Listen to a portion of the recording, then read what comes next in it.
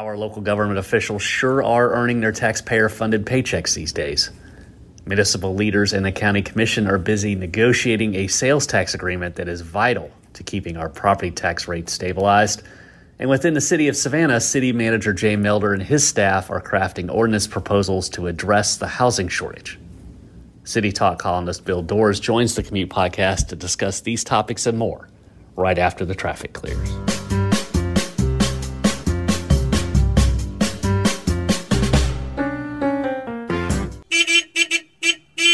Hello, Savannah, from all of us here at SavannahNow.com. This is the Commute Podcast, and I am your host, Adam Van Brimmer, opinion columnist and a deputy editor at the Savannah Morning News. Today is Tuesday, November the 29th. I'm joined on today's episodes by everyone's favorite guest, City Talk columnist Bill Dawers. Before Bill and I try and unpack the complexities facing our local governments, a word about our favorite office design firm and this podcast presenting sponsor, National Office Systems.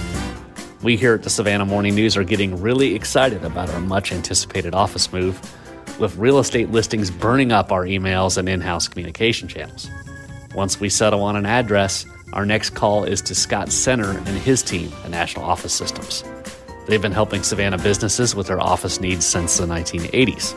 National Office Systems offers more than 200 product lines, including a new collaboration from two of the office furniture industry's leaders, Herman Miller and Knoll, also known as Miller Knoll. If your office space needs a refresh, National Office Systems can help. Learn more by visiting www.natoffsys.com. One more time, that's www.natoffsys.com. C-O-M. And now, here's the conversation with City Talk's Bill Dawers. Joined on the Commute once again by City Talk's Bill Dawers, who, I'm trying to think of the last time we talked, Bill. It certainly was before the election and I think probably during the latest city council hijinks between Curtis Pertee and Keisha Gibson Carter. And we don't have to rehash that today. I'm sure we'll come back to that at some point because there'll be fresh news on it, but we're going to put a pin in it today. But we are going to talk a lot about the things that are going on in town, particularly as it relates to some of the ordinances and some of the tax agreements. Of course, we saw TSPLOST fail in the last election narrowly, and we are going to circle back to that. But let's start with LOST, which is the fifth penny. Am I butchering that? Sixth penny. Basically, it's a 1% sales tax that is collected on all goods and services sold in Chatham County. And unlike SPLOST and eSPLOST and some of these other tax pennies, the LOST pennies can be used by the local governments to fund their general fund, to fund their services. Whereas the SPLOST and the eSPLOST, if you'll notice the difference there is the S and the P, so special purpose, those have to go to special purposes. The LOST, which doesn't have the SP front of it, I've got this down, can you tell? Can go wherever they want to spend it. It can go wherever they want to spend it, and usually they use it to go into their general funds, and that allows them to, I won't say lower property taxes, but keep property taxes lower than they would be without it. To this point, every 10 years it has to be renewed. It is up for renewal before the end of this year. To this point, the county and the 8 municipalities have not agreed on how to share that. For the last 10 years, the share has been 73% for the municipalities and 27% for the county, which, depending on where you live, gets passed. Those savings get passed along to you in a variety of tax bills. But if they don't get this thing ironed out, then that is going to expire, and all of a sudden the municipalities and the county government are going to have huge holes to backfill. So if you live in the city of Savannah, not only is your city of Savannah tax bill going to be higher, but also your Chatham County tax bill is going to be higher, and that goes for across the county. The only people who wouldn't see a double bump would be people that live in unincorporated, but they would still see a big bump on their maintenance and operations, their countywide county bill. If you look at your county bill, there's two things. There's a maintenance operations. Everybody in the county pays that. And then SSD, which only the unincorporated people pay. So the SSD would not change theoretically, but the M&O would. So now that I have everybody thoroughly confused, Bill, this has got to get done, right? do you envision us sitting here on New Year's Eve and not having this done and having the threat of 9 or 10 mil increase in your property taxes going up? No, I can't imagine that. It's got to get done. Though I will say that city budgets are big things. County budgets are big things. People budget for long term things like public safety, road maintenance. There's so many elements that are just, going to be in a budget. And even if you try to squeeze every penny in savings you can, some of those things are just going to be expensive, and you are not going to be able to like dramatically make changes to those expenses.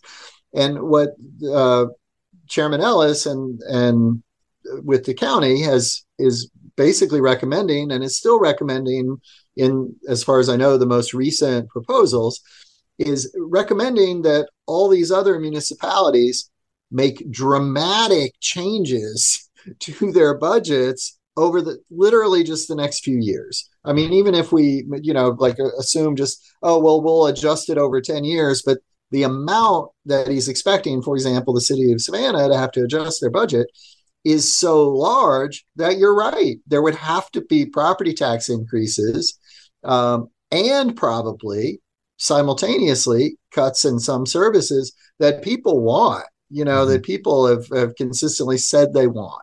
And almost everybody who's run for, any type of public office in Savannah has pledged to, fund public safety as fully as it needs to be funded, Mm-hmm. fire and police.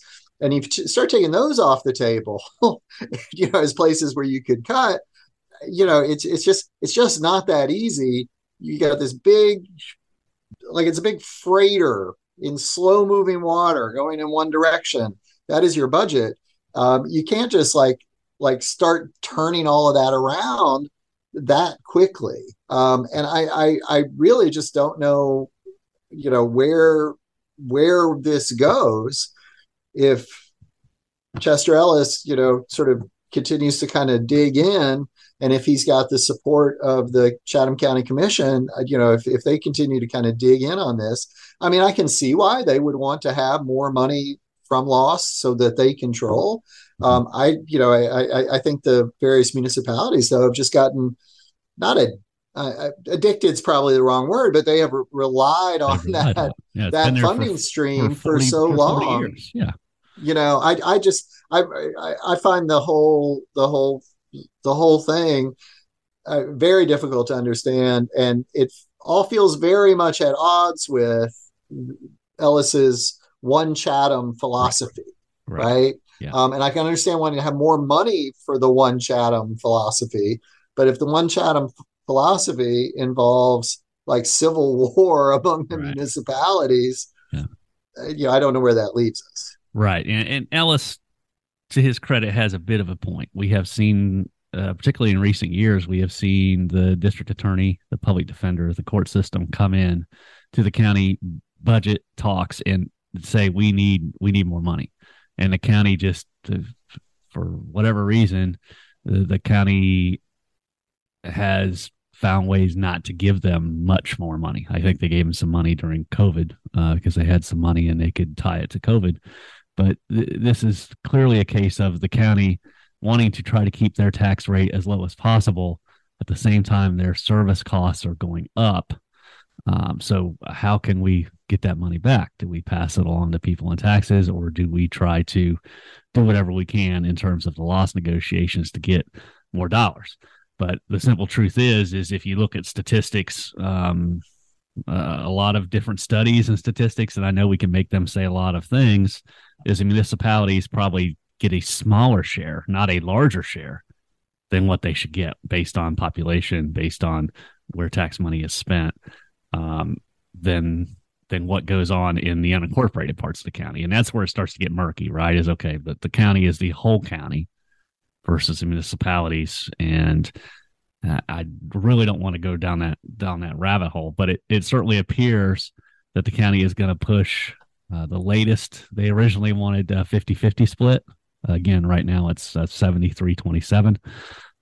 Did I, or no, 77-23, excuse me. 77-23, the county was pushing for a 50-50 split. The latest county proposal is for 31% for the county. So that would, but the caveat with that is the county would get 2% more each year during the 10-year cycle. So at the end of the 10-year cycle, the county would be getting 49%. So it's very, very close to the 50-50 split. And it's hard for me, Bill, to really kind of determine who has the leverage here, right? I mean, certainly if you look at it from a political standpoint, the city has an election next year. So you'd like to think, okay, well, Van Johnson and Savannah City Council have all the incentive to try to make this work. But at the same time, it's not like Chester Ellis is elected for the next 6 years. His election is a year after. So to me, it looks a little bit like political Russian roulette, what is going on between them now. And I don't get a sense, especially with those two, that there's really a whole lot of interest in trying to find some common ground. And I don't know. I don't know what's going to happen. I don't know if it's going to blow up or not. So what does happen if there's no agreement? Can the county just unilaterally It expires. unilaterally renew? It expires. If they and don't then have, yeah. and then if it expires, to get it restarted would Right. require another referendum, Another referendum, which would mean next year. So you would certainly have a hole there. So I'm with you. I think it'll get done. I'm guessing it's probably going to be the 31, and what would that be? 69 that Ellis has proposed now, but without the escalation.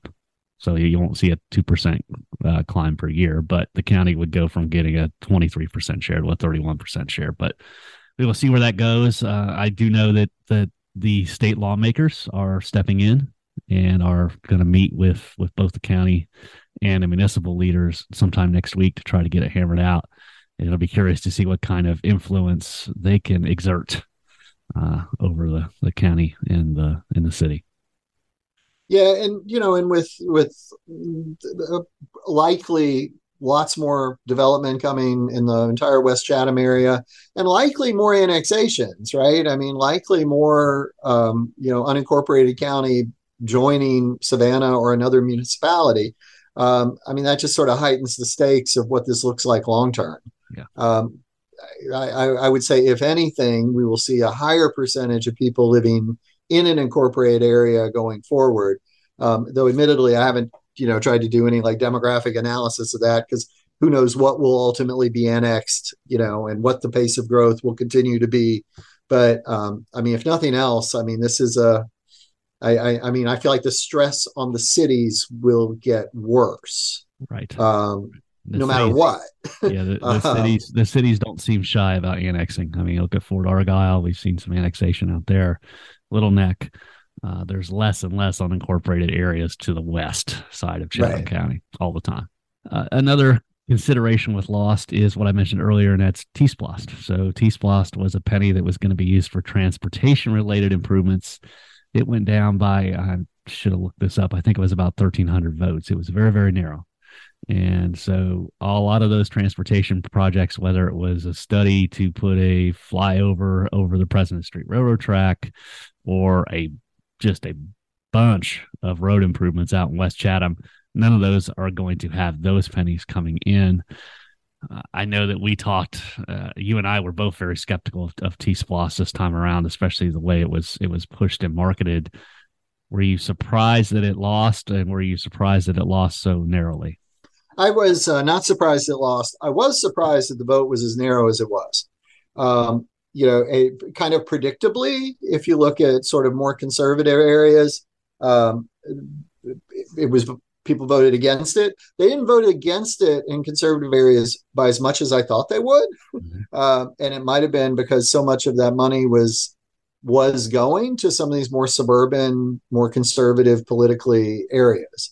The more liberal areas, especially neighborhoods within the city of Savannah, generally won in those precincts, but didn't win by as much as I thought it would. So it was a little closer everywhere. I do feel like if there had been more in it for, residents of the core of Savannah, everything from West Savannah to downtown, East Savannah, Ardsley Park, Thomas Square, my neighborhood.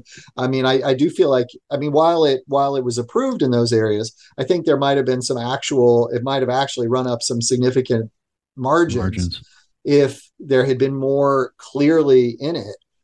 As you say, a huge amount of the money was designated for major road projects and road expansion in West Chatham.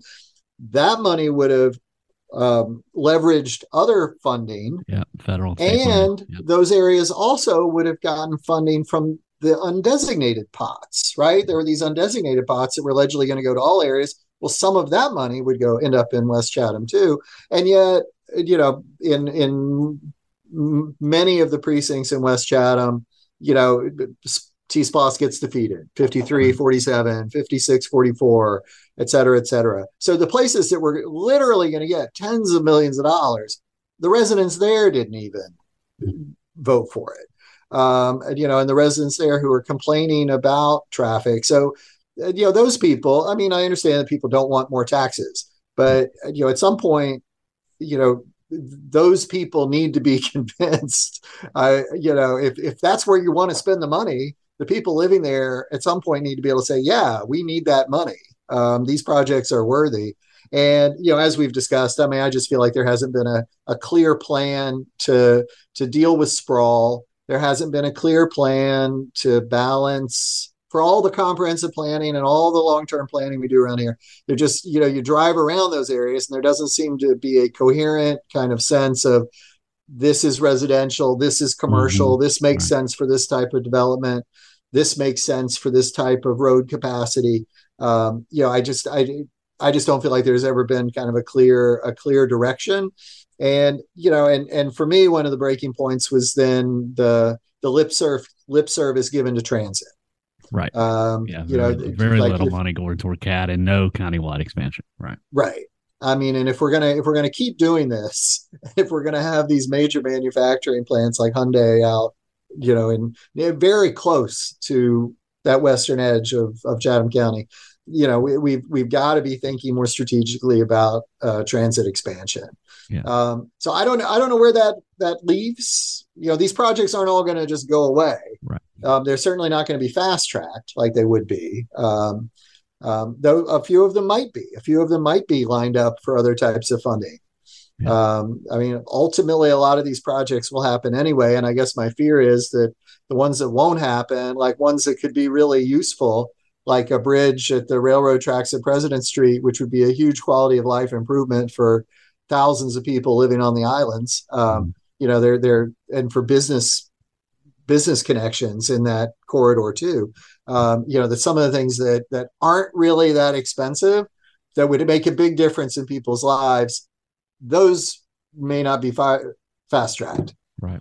I wonder how much of the no vote was driven by some of this inside baseball stuff we've talked about, and how much of it was just driven by, inflation's out of control. I don't want to pay another penny. I don't want to pay another % tax. I wonder what the balance was in terms of the no people. I heard a lot of people talking about the inside baseball, but I think at the end of the day, that was the real decider was just basic ideology that people brought to the table, compounded by, the economic conditions, as you mentioned. You start talking about that extra 1% sales tax, and, suddenly we're up to, it starts sounding like a lot more money when you get up to 8% local sales tax. Though in a vote that close, a vote as close as that one was, almost any variable could have made a big difference. Could have tipped it. That's right. We'll be right back. I'm interrupting this conversation with Bill to encourage all to sign up for the Savannah Town Square Opinion Newsletter. It publishes every Tuesday and features everything you need to know to dominate the water cooler conversation at work. You don't have to subscribe to the Savannah Morning News or SavannahNow.com to get the newsletter, so there are no excuses. The newsletter is absolutely free and lands in your inbox. All you got to do is sign up. To do that, visit savannahnow.com/newsletters, and it'll take you to a page. You'll see a list of newsletters. Amongst those, you'll see Savannah Town Square. Click on it. It's as easy as that. They'll start sending it to you. Now, back to the conversation with Bill Dawers. So let's talk a little bit about what part of the election is still going on. We sit here on Tuesday, November the 29th. We are a week out from the Senate runoff. This one, of course, is shaping up a lot differently than the one that we went through 2 years ago. For one, majority control of the Senate is not on the line. So you do not have, while we still have a lot of marketing and advertising and messaging in our faces, it is not nearly what it was 2 years ago.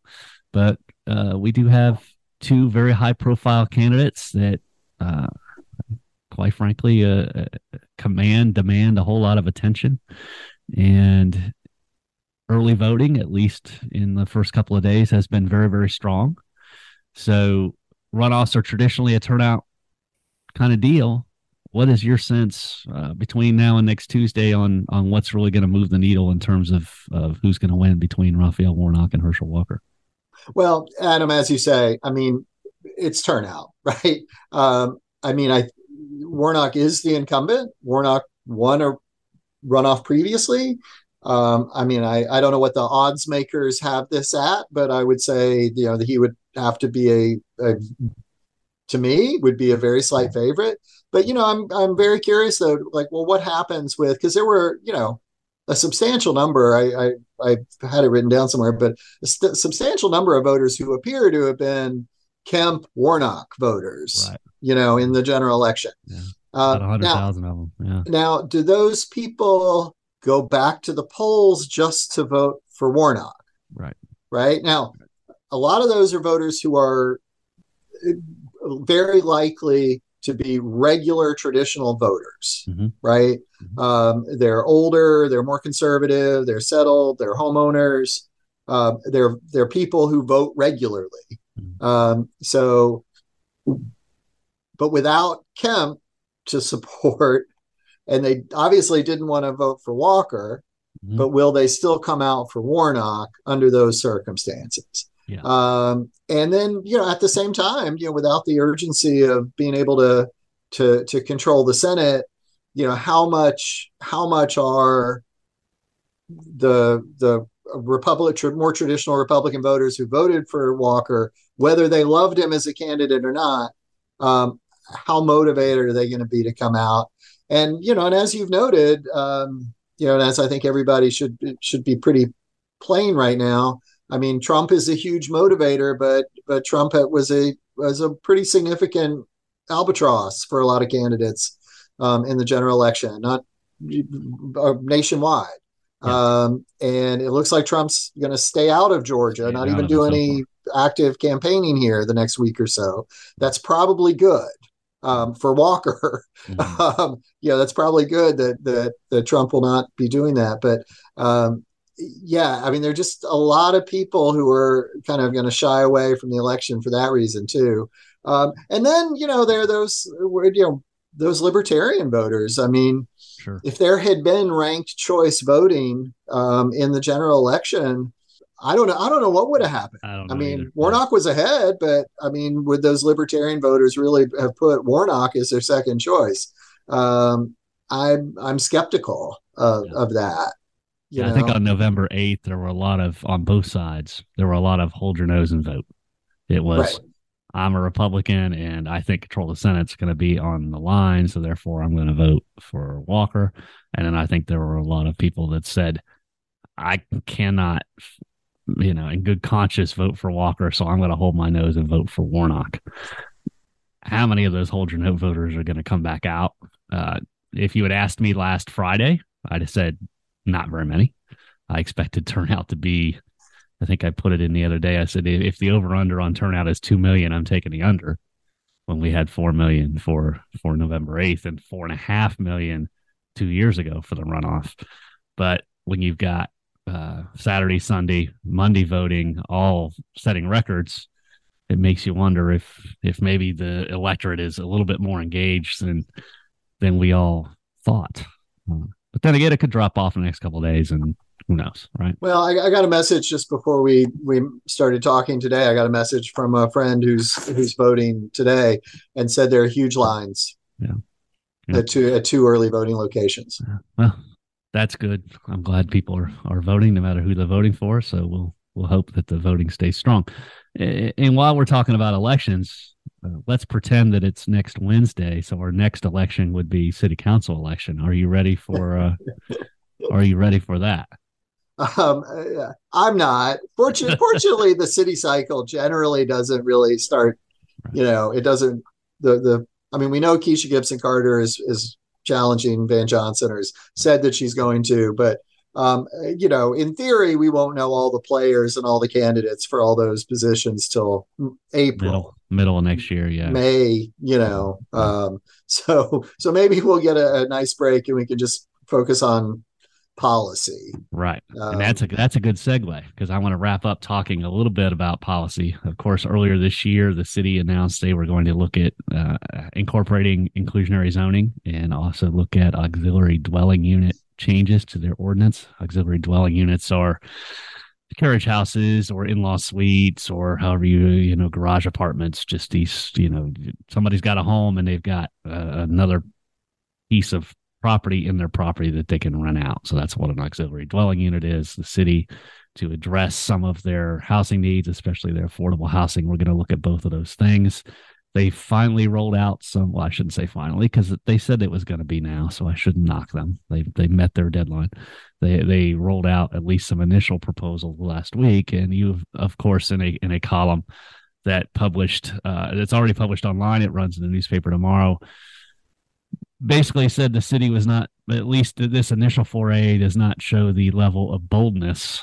I think we said before the call, we said, they dipped their toe in when they needed to dip in their whole leg. Can you kind of talk about what you've seen out of the city in terms of these affordable housing initiatives?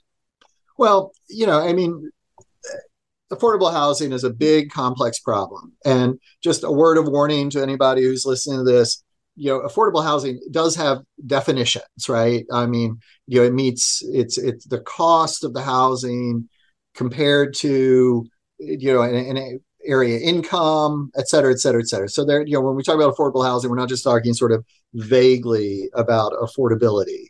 There are sort of specific benchmarks that we're talking about. And, things like inclusionary zoning and changes to an accessory dwelling unit ordinance, these are pretty modest tools in a toolbox. They are complicated.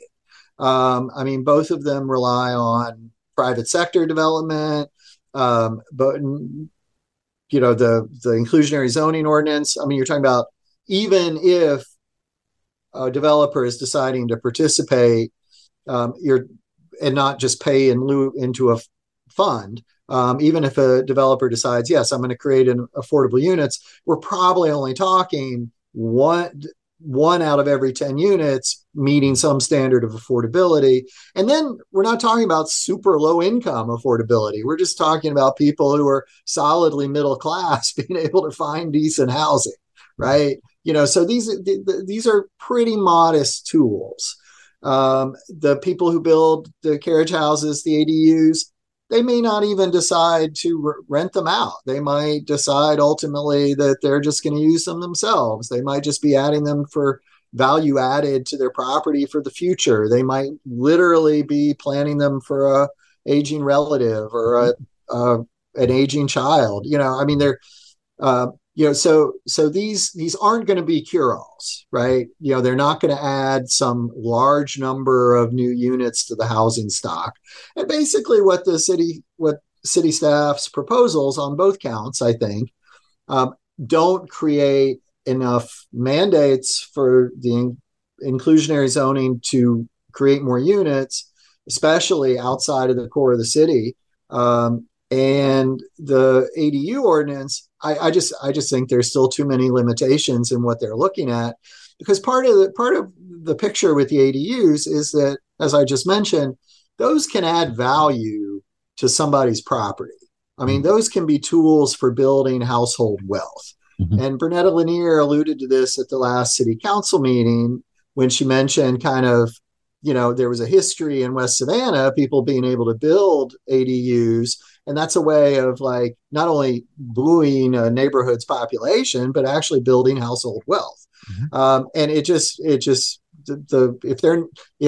you're still going to have a lot size of X square feet Right. to be able to build an ADU, if that's not opening that door to many private developers, well, it's not going to get done, right? And that the neighborhoods where people can build the ADUs are the larger, more prosperous neighborhoods already. And some of those people will face a lot of pushback, I'm sure. A lot of people in some of the nicer neighborhoods decide to start, taking advantage of it. But those are unlikely to meet kind of the potential that an expanded ADU ordinance could meet. And with the prospects for just continued regional development, and again, Hyundai getting housing, rental housing, getting developments out, into the West Chatham area, some of which is already part of the city of Savannah, and probably parts of it will be more parts of it will be part of the city of Savannah, to just sort of exempt those from any expectation of helping support an inclusionary zoning ordinance. I just feel like that's the wrong way to go. And, they can argue, city officials can argue, oh, well, if it's successful, we'll expand it. Well, we could also do a second approach and, try a more aggressive approach. Right. And if it's problematic, we can scale it back. Right. Yeah, and that seems like that would be a lot easier to do than to expand it. That's right. Because I think there's more people that are against the initial foray, because they see it as maybe squelching investment and that kind of thing, than the other way around. So if you get aggressive, and then if you are seeing it be an impediment, then you can kind of scale it back. Yeah, I'm with you. I think that's about right. We got about 1 minute left. You mentioned this is a tool. When they get done with crafting this, do they just need to keep plowing forward with some of their other affordable housing initiatives, or do you see kind of this as a launching off point to something else? Well, I would personally like to see a huge rethinking of how we treat, both in the tax code and in thinking about ways of incentivizing development, how we treat, just all these vacant lots. How can we kind of encourage people to just move ahead with development of vacant lots? East, West Savannah, in particular, drive through some of those neighborhoods. Those neighborhoods are so far below their logical carrying capacity. How can we incentivize just more units getting built, whether they're affordable or not? Thanks very much to Bill Dawers there. We had a interruption, but I think his thought was completed, and we're going to leave it right there. But that is all for this edition of the Commute Podcast. Thanks one last time to our presenting sponsor, National Office Systems. Before I sign off, remember that we publish new Commute episodes every Tuesday and Thursday. Whatever your interests, you will find interviews of interest in our archives. Search The Commute with that Savannah Opinion on your favorite podcast app. The Commute returns Thursday when we talk Benedictine football. The Cadets are 2 victories away from another state title, and sports writer Dennis Knight has all the insider info. We'll look forward to talking to you then.